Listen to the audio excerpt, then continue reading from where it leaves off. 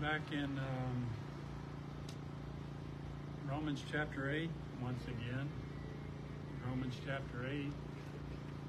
And we might finish up this section today.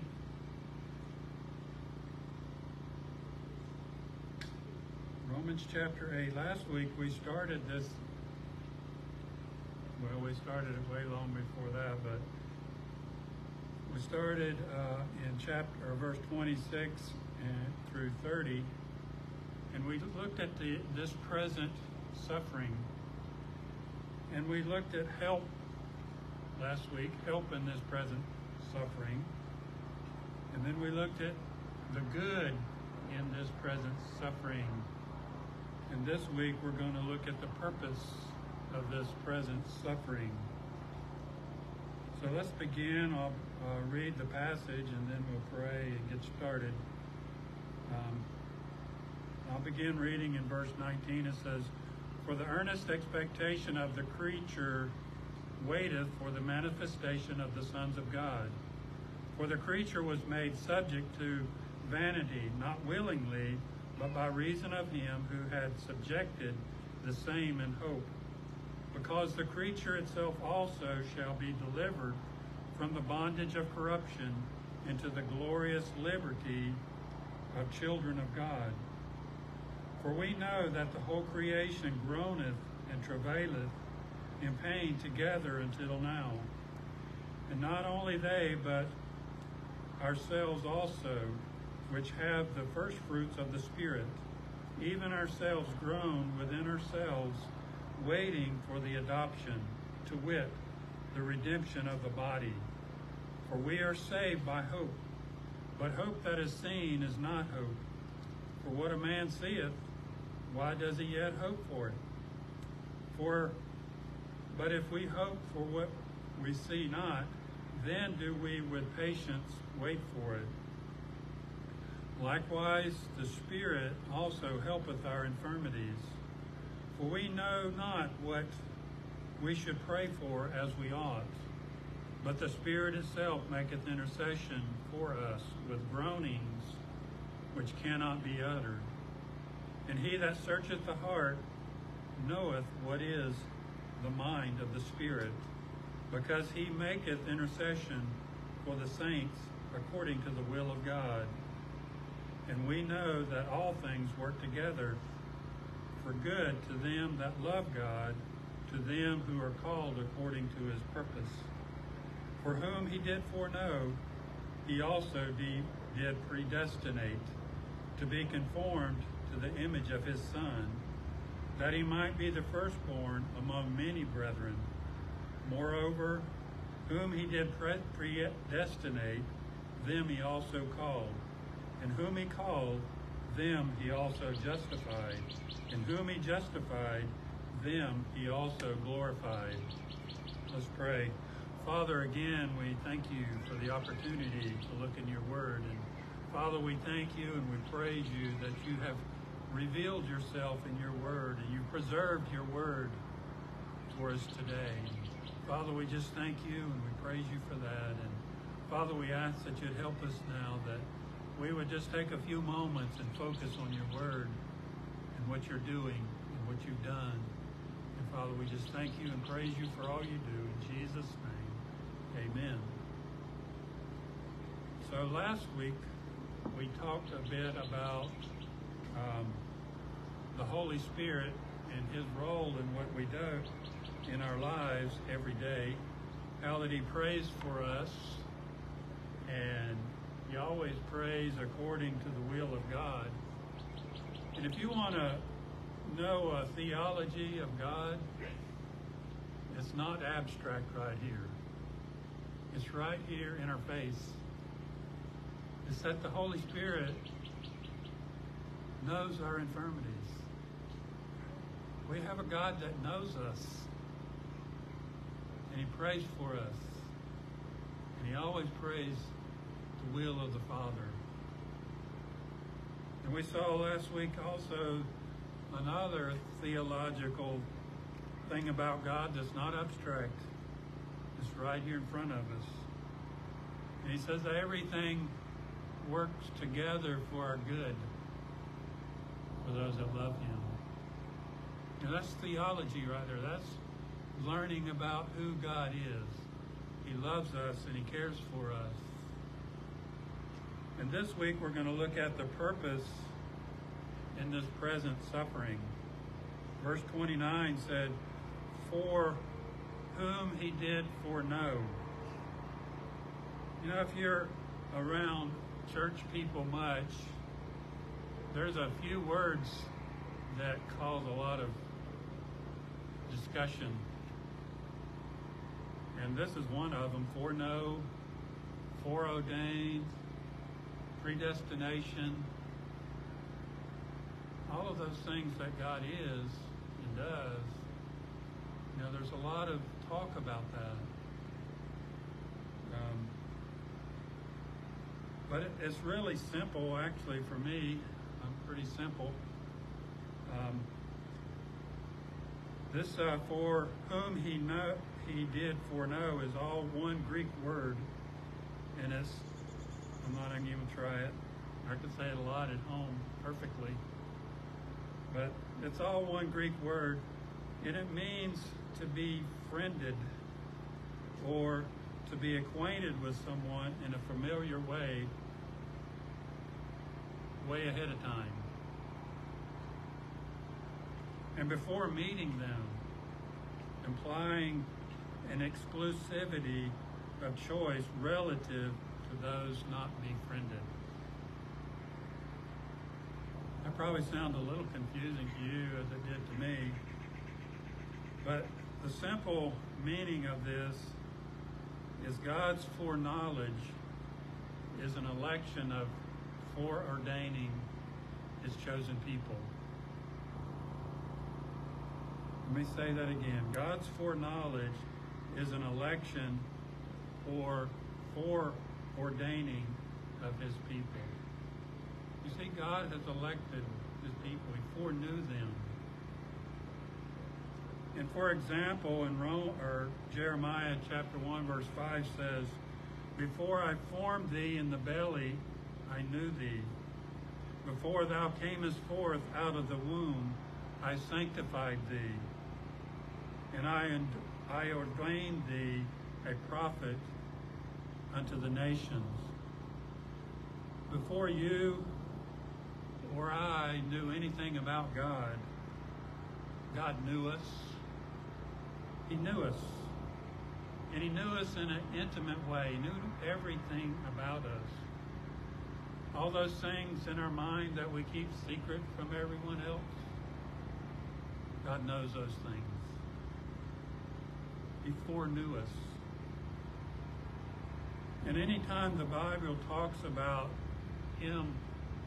God foreknowing someone, or predestinating someone, or electing them, it's always a biblical expression of love. It's love. God loves us. God loves his elect. God loves the ones he's chosen. If you're a Christian, God loves you. And we can see this timeless principle in many, many passages throughout the Bible. And one of the most familiar to us is John 3:16. "For God so loved the world that he gave his only begotten Son, that whosoever believeth in him should not perish, but have everlasting life." You see, that's God foreordaining a people for himself. Or 1 John or Romans 5:8. I've quoted that many times. But God commended his love towards us in that while we were yet sinners, or while we were yet sinning, he loved us.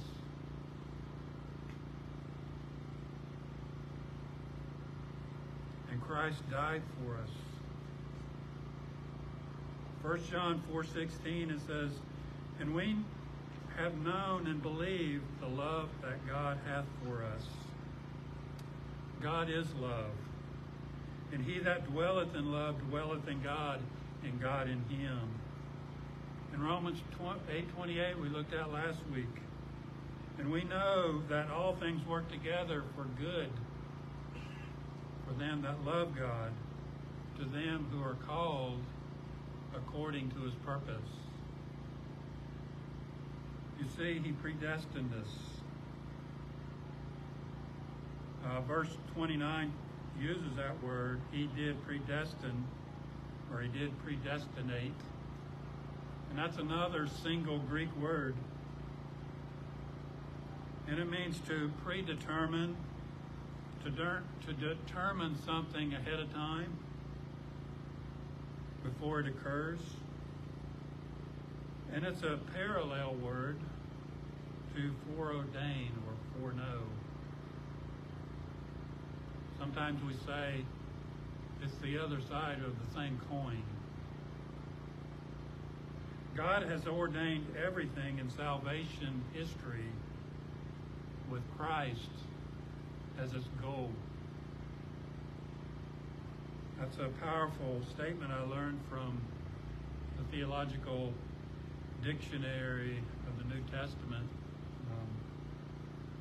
God has ordained everything in salvation history with Christ as the goal. You see, the goal of our salvation is Christ. Is Christ. Nothing else.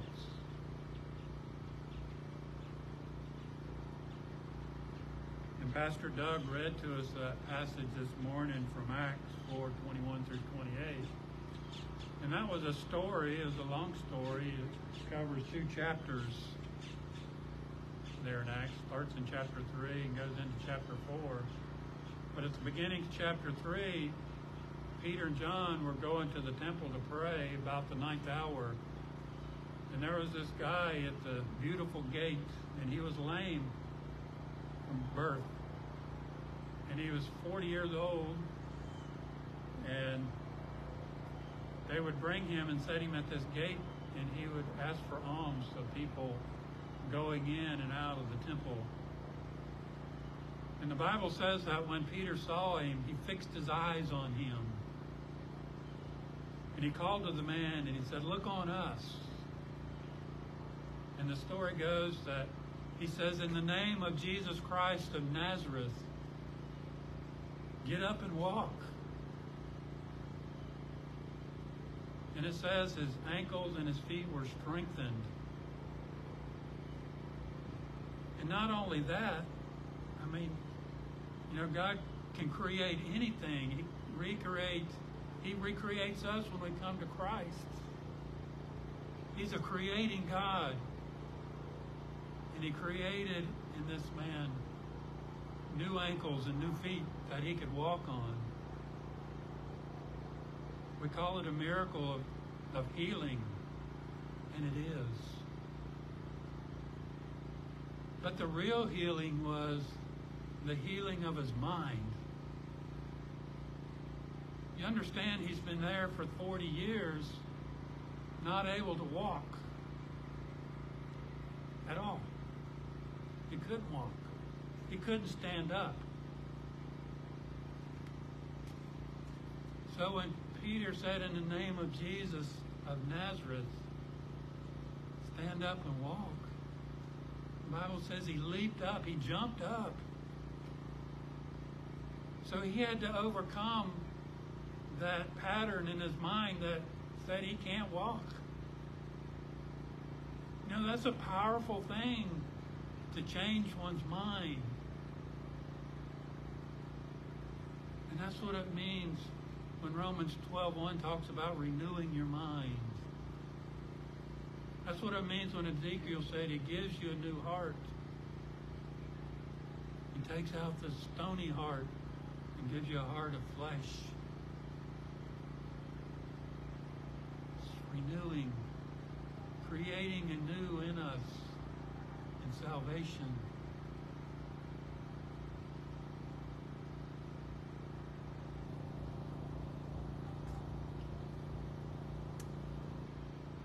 just as it is or was, we were talking about predestinate, and in that passage that Doug read to us, it talked about, it quoted David. He says, "Why have the people imagined a vain thing?" And he names names. Peter names names. He said, Herod and Pontius Pilate and the Jews and the Gentiles. They all imagined a vain thing, that Christ needed to be crucified.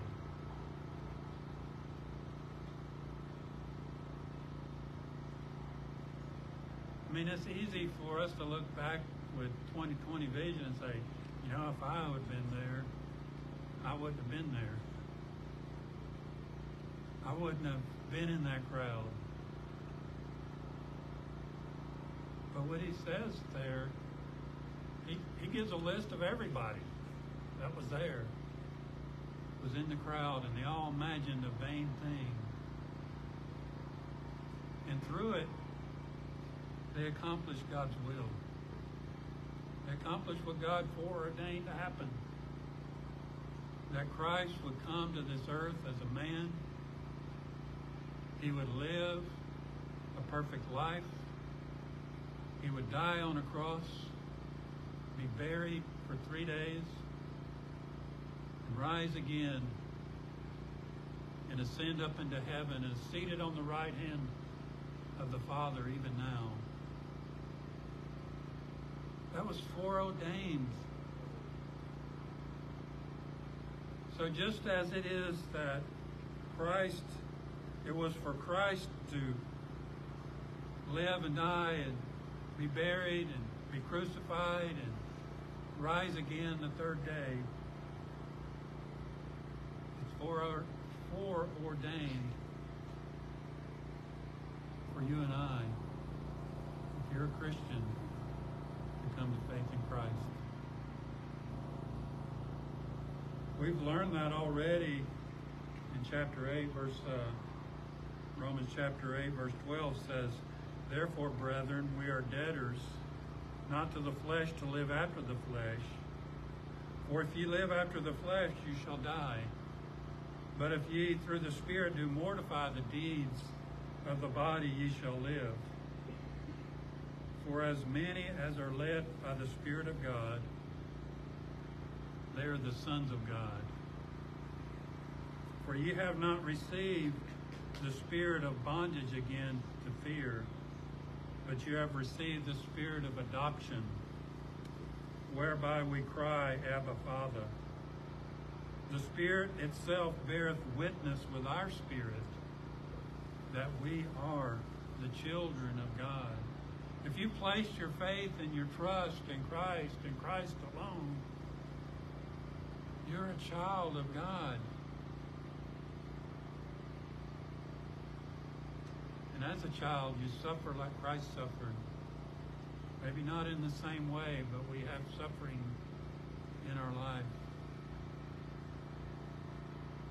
And if children, then heirs. We're heirs with Christ. Heirs of God, joint heirs with Christ. And so be that we suffer with him, that we may be also glorified together. You know, when we suffer for Christ, and we will. I was talking to a brother this week who suffered an injustice, and he did it for Christ. And he persevered. Talked to him. It wasn't easy for him, for sure. But he suffered.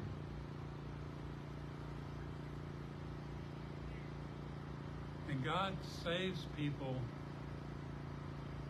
to be his children. That's why you're saved. You're saved to be a child of God. 1 John 3:1 says, "Behold, what manner of love the Father hath bestowed on us,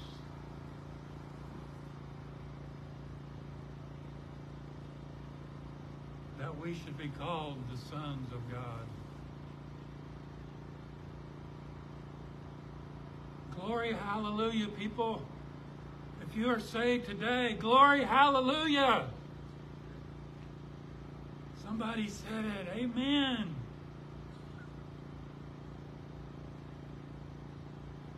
What manner of love have God bestowed on us that we're called the sons of God?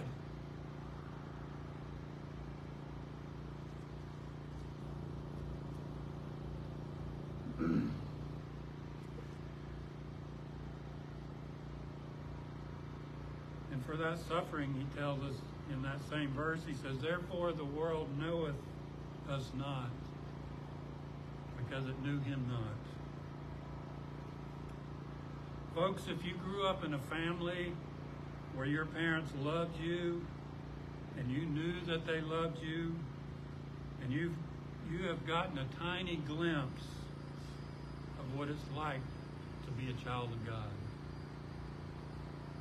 If that's your history, that you grew up in a family where your parents loved you and you knew they loved you, that's a tiny glimpse of what it's like to be a child of God. And if you grew up in a family where you were not sure that your parents loved you, you can rejoice knowing that God loves you enough to make you his child. If you're a Christian, if you placed your faith and trust of him, if you turn to him in repentance and faith, you can rejoice knowing that you are a child of God. And if you're not a Christian, God has freely offered you salvation to become one of his children.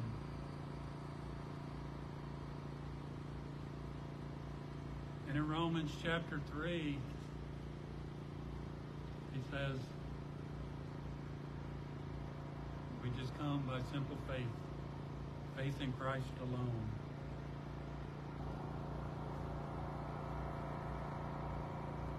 Let's think about Hebrews chapter 2, verse 9. It says, but we see Jesus, who was made a little lower than the angels for the suffering of death, crowned with glory and honor, that he, by the grace of God, should taste death for every man. Jesus died and suffered death, and he tasted that death for every man. See, it was in a man's body that Christ came and lived.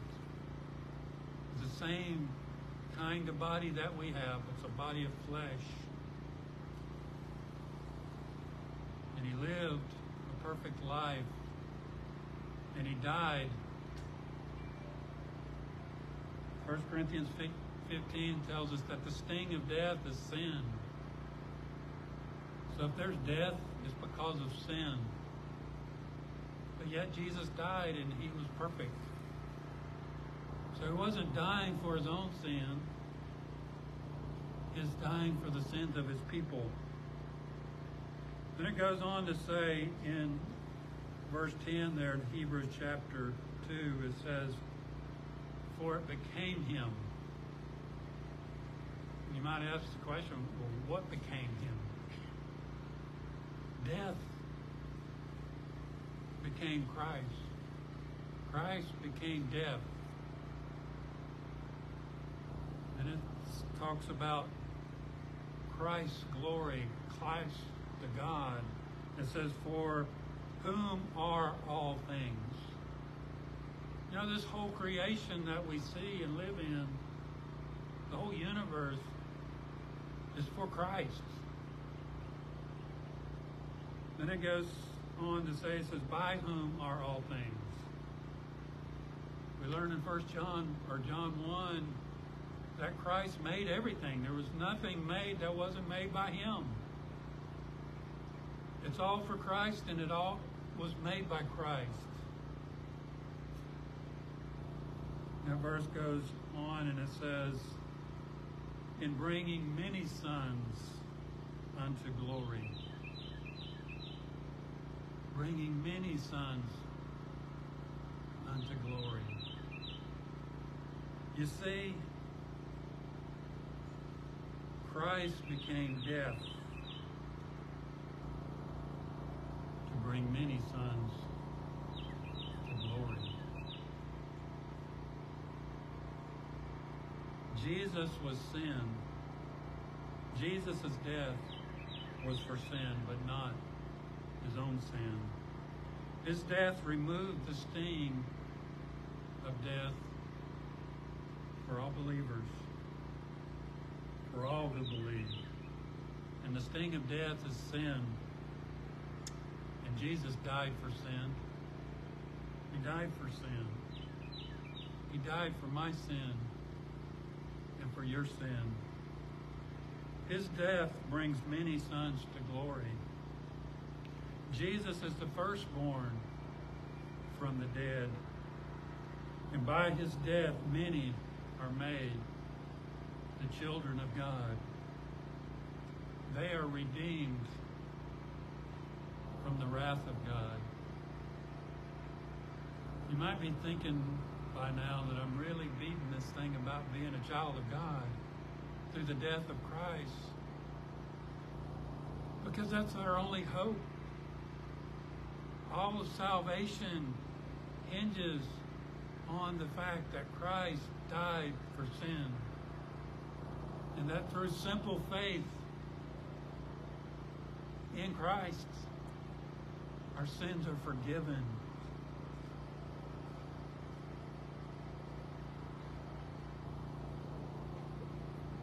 Romans 8:30 says, "Moreover, whom he did predestinate, them he also called. And whom he called, them he also justified.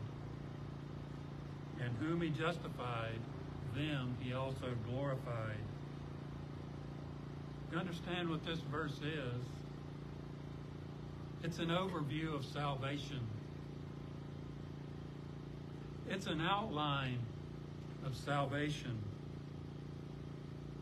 God determined to save sinners, and this is how he does it. That's a pileated woodpecker, in case you're wondering. I know he got your attention there. Pileated woodpecker. Anyway, God determined to save sinners. And this is how he did it in this verse. It's just an outline of what happens when a person comes to Christ. God foreknew them in love, and he called them. And when he called them, when he calls a person, they believe by faith. And through this faith, they are justified. And one day, they will be glorified. So, as we close here, I want you to be encouraged in this present suffering, because the purpose of it is to bring many sons to glory. And in that glory, one day we'll be glorified. All of our suffering will be over. There will be no more cancer. There will be no more bad backs. There will be no more arthritis. There will be no more of you can fill in the blank that causes us to suffer.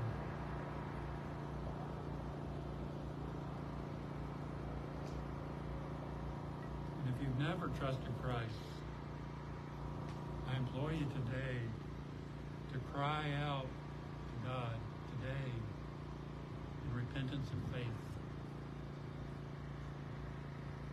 Be like that man that brought his son to Jesus, or brought him to the disciples to be healed. And Jesus said, "Oh, ye of little faith." the man cried out and said, I believe. Help my unbelief. Cry out to Christ today and ask Him to help your unbelief. Let's stand. And when you do that, He'll save you. Jesus said that all that the Father gives me, I won't lose any of them. All that come to me, I will in no wise cast out. Father, again, we thank you for the powerful words we heard today. Father, we ask that you encourage the hearts of your people today in whatever struggle they're going through. Father, we ask that they would be encouraged today to know that you love them, and that the Holy Spirit prays for them, and Christ intercedes for them. And all that they're going through is for their good and for your glory. Father, I ask that you just encourage hearts today. In Jesus' name I pray. Amen. Please remain standing for our final song.